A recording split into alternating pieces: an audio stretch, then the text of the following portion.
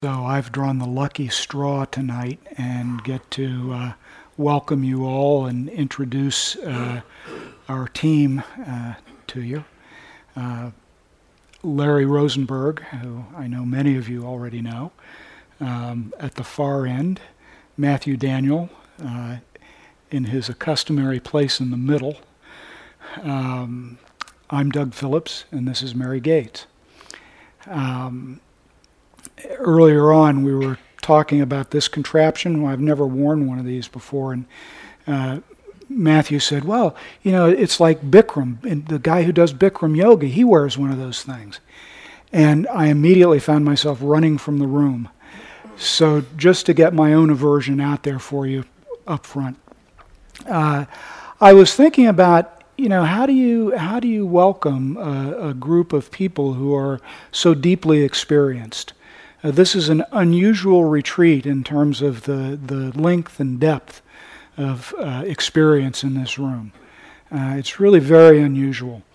And yet, each one of us have never sat this retreat before. And as most of us know by now, regardless of the expectations that we might have coming into this retreat, regardless of what our past experiences are, regardless of what our agendas are, regardless of what we might want to work through or discover or wake up to, life doesn't really care. It keeps showing up exactly as it does, without fail, with great persistence. And part of our work here on this retreat, all of us together, including the folks sitting up here, are to look at how we meet that. That this really is a work of learning. And we constantly have the opportunity to really become intimate with how are we meeting this moment. Whether we like it or not like it, or surprised by it, or terrified by it, or reassured by it. How are we meeting this, and how are we learning? What are we learning about how we're engaged with our life here now? We each morning take refuge in Buddha, Dharma, and Sangha. And some people really enjoy chanting that. Some people really don't enjoy chanting it. And most of us will fall somewhere in the middle. All of that is fine. It is helpful to have some sense of what we're doing when we're doing that, because it's part of what frames our retreat.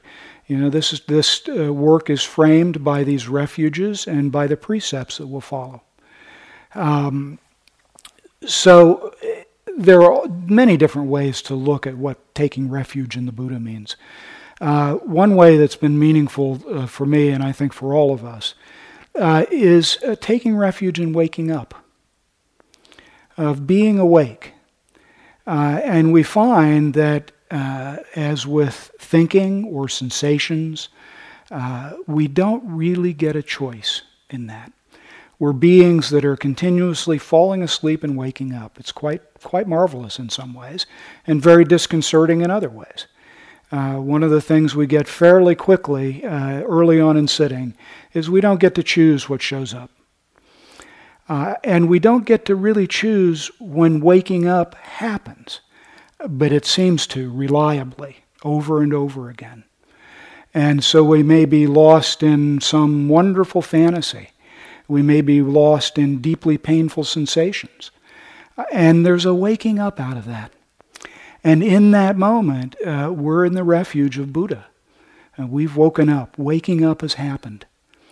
Part of the point of the practice is to begin to have a way of living, both on and off the cushion, whereby the mind begins to gradually incline towards that spontaneous waking up. Partly because it recognizes what the Buddha calls cessation. In that waking up, there may be unpleasantness, but in that waking up, there is no suffering. So taking refuge in being awake, waking up. Luckily, that will happen for each of us many, many, many times over the next 7 days.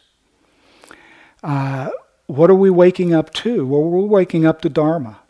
We're waking up to the truth of the moment. And again, we don't get to choose that moment. And we find what we find.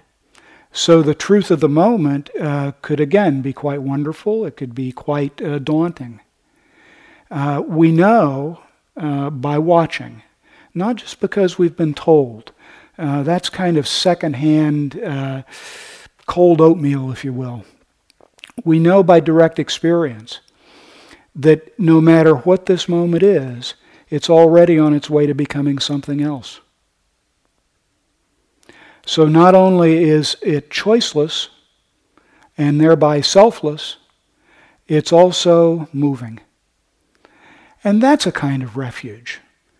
Because no matter how awful it may seem, with close attention we see that it's already changing to something else. And that can be a tremendous refuge that again is always available for us. Taking refuge in Sangha. Here we are. We're embarking on something that's just about as countercultural as it gets these days. We're coming as strangers, most of us, to live and work and practice together in silence. And we show up for each other. It's one of the really powerful things about this form of practice. We really rely on each other. We rely on food being cooked. We rely on it being on time. We rely on showing up for each other.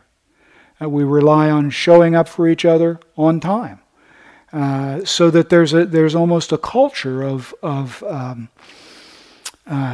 non-casualness, if you will. It can be very relaxed and alert, but not casual. So that we don't sort of straggle in, during sittings or straggle out during sittings. When we're doing our walking practice, we're not just out for a stroll. We never look away from our practice. Not in some, sort of rigid samurai kind of way, but as a dedication. We take this as an opportunity to really be devoted to our life. And by doing that, we're devoted to each other's lives. It can be quite a moving experience, as I know many of you already know. We come together as strangers. And there's a kind of intimacy, a kind of spiritual friendship that evolves. And we don't have to do anything except loyally and carefully show up. And Sangha happens. So taking this refuge in Buddha, Dharma, and Sangha becomes a real container for this practice. The precepts guide our work here. And the precepts can be taken as don't do this, don't do this, don't do this, and don't do this. Depending on what form of precepts you work with, there can be 5 don't do thises. There can be hundreds of don't do thises. We tend to focus on 5 here. And, yes, saying to myself, stop, don't do this. Don't do this. Can be a wonderful practice. But it's only the surface of these precepts. Not killing means more than just not swatting the mosquito. Now, if you happen to be a mosquito, that's pretty important. And for us, swatting a mosquito can also be a choiceless happening. There's a registering of the pain and the hand moves and the mosquito's dead. So there's been a violation of that precept. What can be learned there? What can be learned there about how the mind reacts to that, whether there's self-judgment or avoidance? So again, these precepts are about learning. They hold up a kind of mirror for us. Okay? We can kill the moment. Human beings, all of us, everyone here, spends a fair amount of time killing life. Killing life by wanting it to be some other way, by pushing it away, by judging it, criticizing it, trying to shape it, work it. As though this little brain somehow knows better than life, and as though it's somehow separate from life. I mean, when you start to really look into this, the way we language a lot of this stuff is quite bizarre. And you can't help but chuckle about it when you begin to catch it sometimes. So, working with being alive in this moment, when we wake up after drifting off into a haze, and there's this waking up, well, life is giving life to itself again. And we can begin to notice that, partly because we have endless opportunities with it.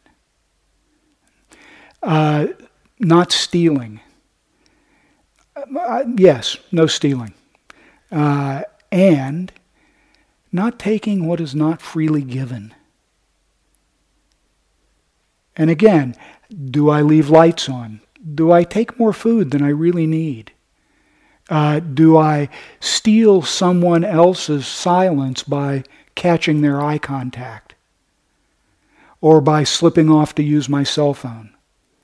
Or if I've come with someone that I'm a partner with or a friend with, going off for walks with them. We practice alone and together. And so, how do I protect my silence and your silence? How do I close those doors? How do I wash my dishes? So taking what's not freely given. And again, watching how the mind will play games with itself about that.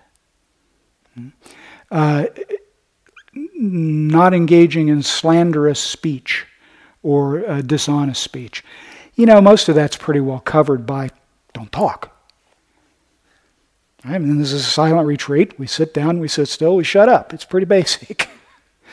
And then we do that a lot, even when we're standing and walking. It's the same thing. And, the mind can yada, yada, yada, yada, yada. And when that's caught, when there's a waking up to that, there's an opportunity to come back and anchor ourselves in the breath and the physical sensations and anchor ourselves in where our life is, because that thinking is almost always about a past that's gone or a present that's not knowable. So not only are we killing the present moment, we're also stealing from our life in the present and engaging in unhelpful speech, to say the least. And again, it's not a question of, I'll just cut that off. I mean, if we knew what the switch was to stop most of what came into our minds, we wouldn't be sitting here for most of us. Most of us, I don't know that anybody, has found that switch to say, okay, I want these thoughts to come to mind, but not these. Right? I'm going to choose from the basket that says fun thoughts. Right? Well, okay, things are a little too much fun. I think I'll choose a couple from the basket that say unfun thoughts. It just doesn't work that way. So again, in the moment where we find we're waking up in the midst of being drugged up by speaking, we pretty well cover the precept of not engaging in things that intoxicate or drug the mind by eliminating that stuff. Right? And the mind craves it. Right? It craves the stimulus. And so it'll talk to itself endlessly. Anybody in the room who's not had that experience? Right? This is a Sangha that knows what we're talking about here. So again, watching how the mind engages itself to distract itself from being here now. And knowing that this will happen over and over and over again. And in that knowing, developing a kind of gentle patience with this life as it shows up.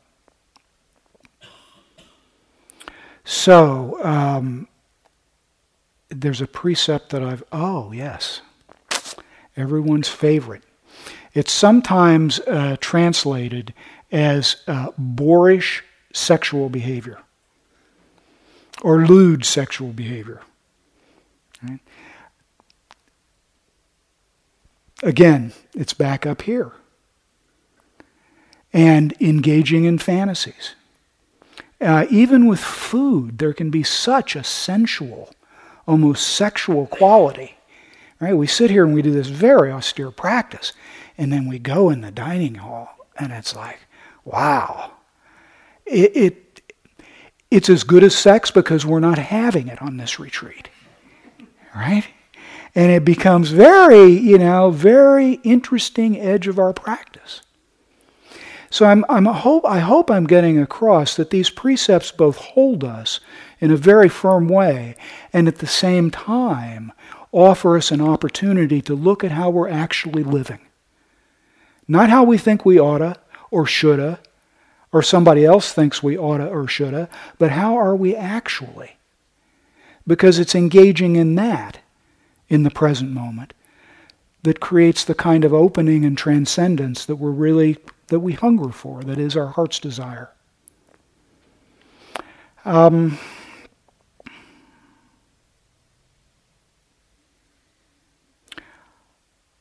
think I'm done. Anybody want to add anything to that? Thematically, you'll keep hearing these same things from each of us in different ways. We tend to stay determinedly on target, and hopefully with enough creativity that you get a chance to sort of circumambulate, go around and catch these from different perspectives. So thank you. Thank you for coming. Thank you for making it possible for us to be here, because clearly if you weren't, we wouldn't. And I can really speak for all of us, which I rarely do, in saying there really is nothing that we would rather be doing for this next week than being with you all. So thank you.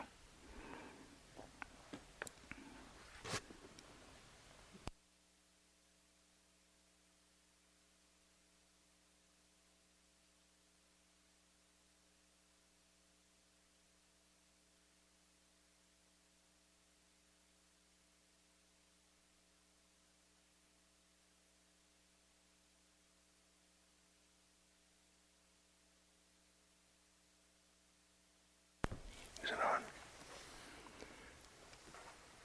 Can you hear me? It's working?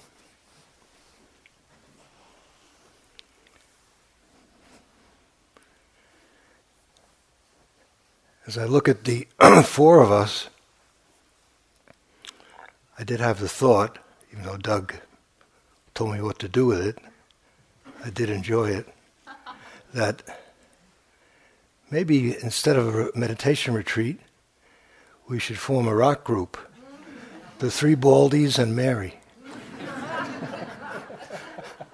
But I guess that's wrong speech for a retreat. I'm sorry. What we'll do now is just, some of you have come a long ways, many of us are tired. Just settle in tomorrow. Every morning after breakfast, there'll be much more detailed instruction on the meditation practice. For this evening, just let's get it simple. I hope it helps us all settle down, settle in. So if you feel you've been sitting for quite a while, if you feel like standing right now and moving your body, shaking or stretching, please do, and then we'll have a brief sitting.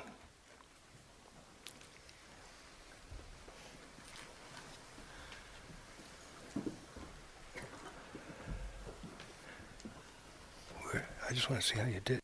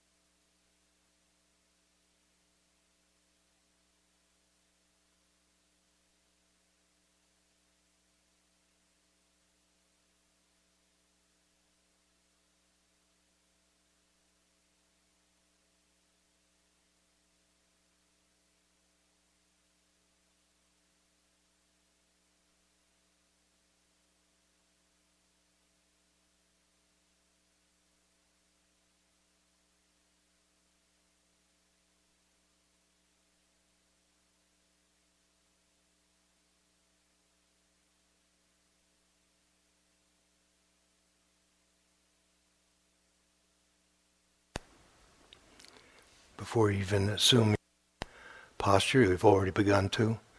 What attitude are you beginning the retreat with right now at this moment?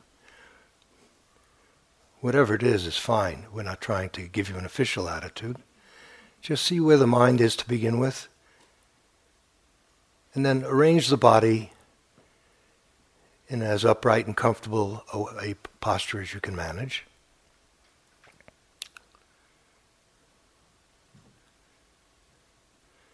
And take a few moments to see how the body is as you begin this retreat.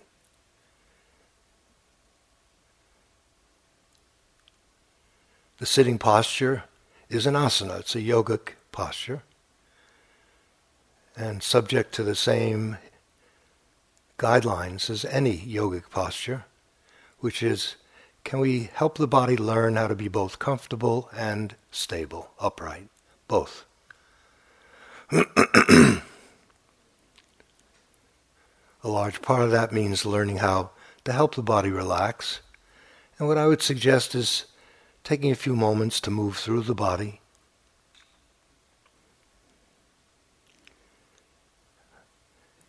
And pausing if you feel any area of contraction, tension. And it's not so much a matter of trying to relax that part of the body as being mindful of the tension. See what happens when seeing energy touches what we call tension or discomfort. See what happens. And we're not attempting to perfect it, and then just move on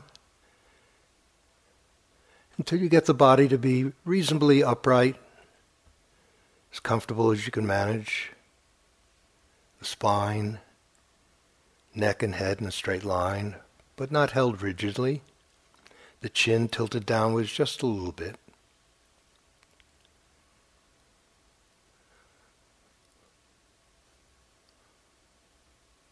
Often there's a lot of tension in the face, in the jaw, determination to really have a great retreat. Perhaps you've set a goal for yourself, what you're going to accomplish during this week. If you have, see it, let it go, unless you want to really suffer a lot. It's up to you.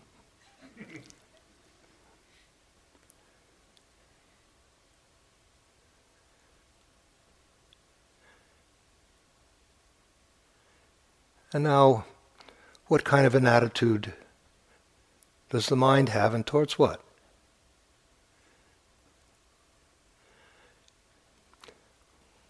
You all come from different traditions, perhaps, even within the Theravada and Vipassana approach. There can be quite dramatic differences.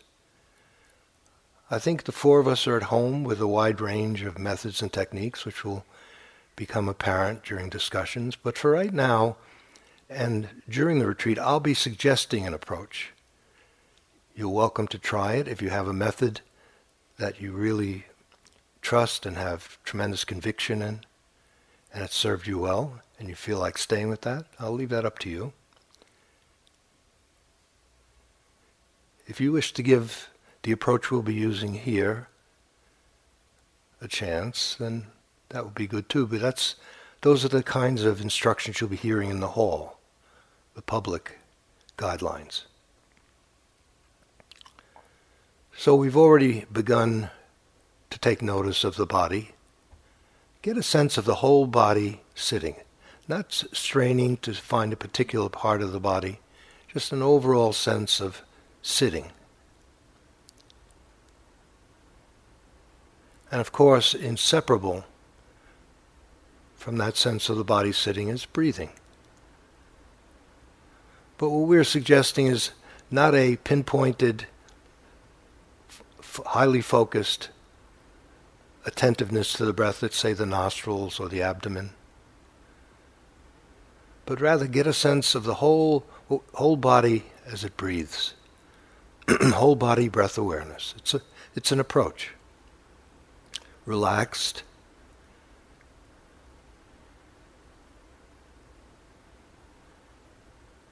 And see if you can, if you're not already steeped in this attitude, learn to let the breath happen rather than make it happen.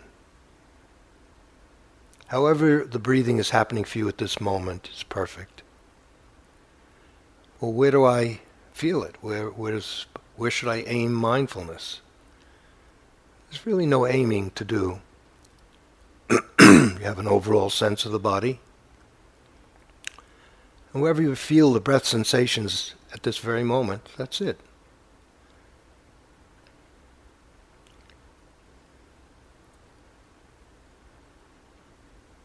So we're seated, we're relaxed, we're already breathing.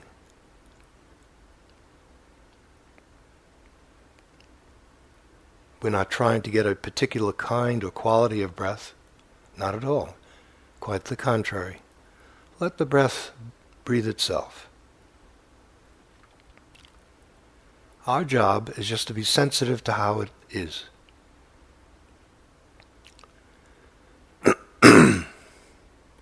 One breath might be felt in one part of the body, the next breath somewhere else. It's fine. It's a much more open, relaxed, but alert approach to breathing. We're learning how to allow the breath to happen and then to be present to receive it as it does. As I'm sure everyone in the hall knows, the mind has other things that it's more interested in. And thoughts come whizzing through the mind, fantasies, memories, future aspirations, opinions, views, on and on. Let them. We're not at war with anything.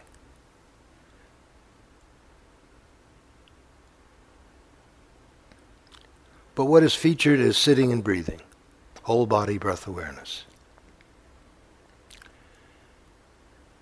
And should any of these productions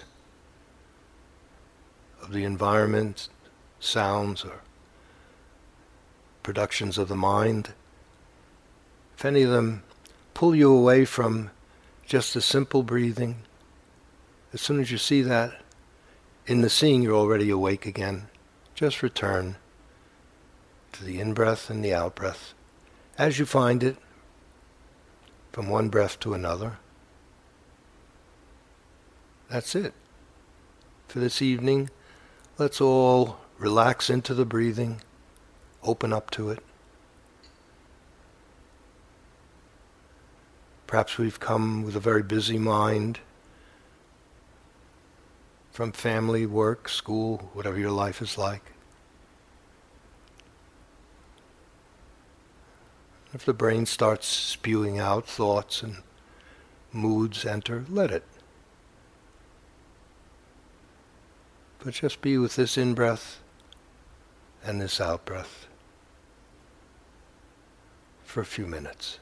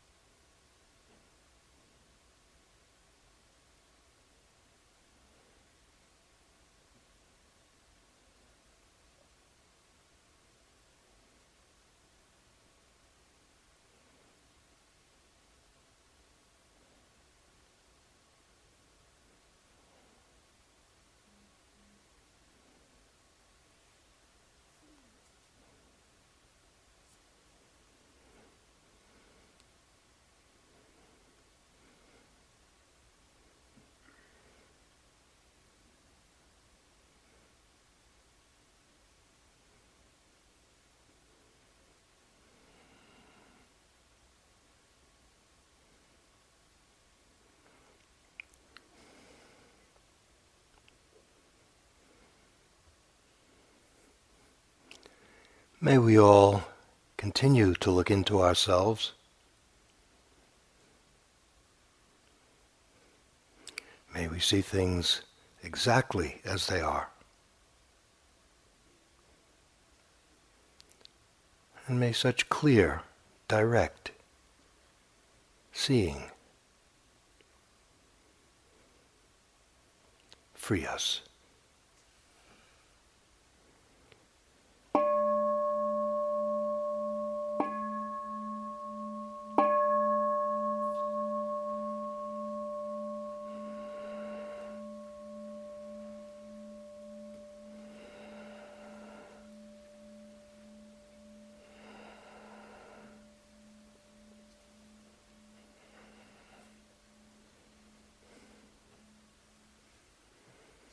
Please get a good night's rest. We'll go at it again tomorrow morning. Some of you may actually be fresh. Maybe you didn't have to travel too far, or for whatever reason, you have lots of energy. No need to go to sleep because of an artificial timetable. If you have a bit of energy, feel like doing some walking or sitting, you all know what to do. The cushions are here, the hall is here. But use your best judgment. For many of us, just getting a good night's rest is probably the best thing to do, the wisest. You find out. And we'll see you all in the morning. Let's have a really wonderful retreat together.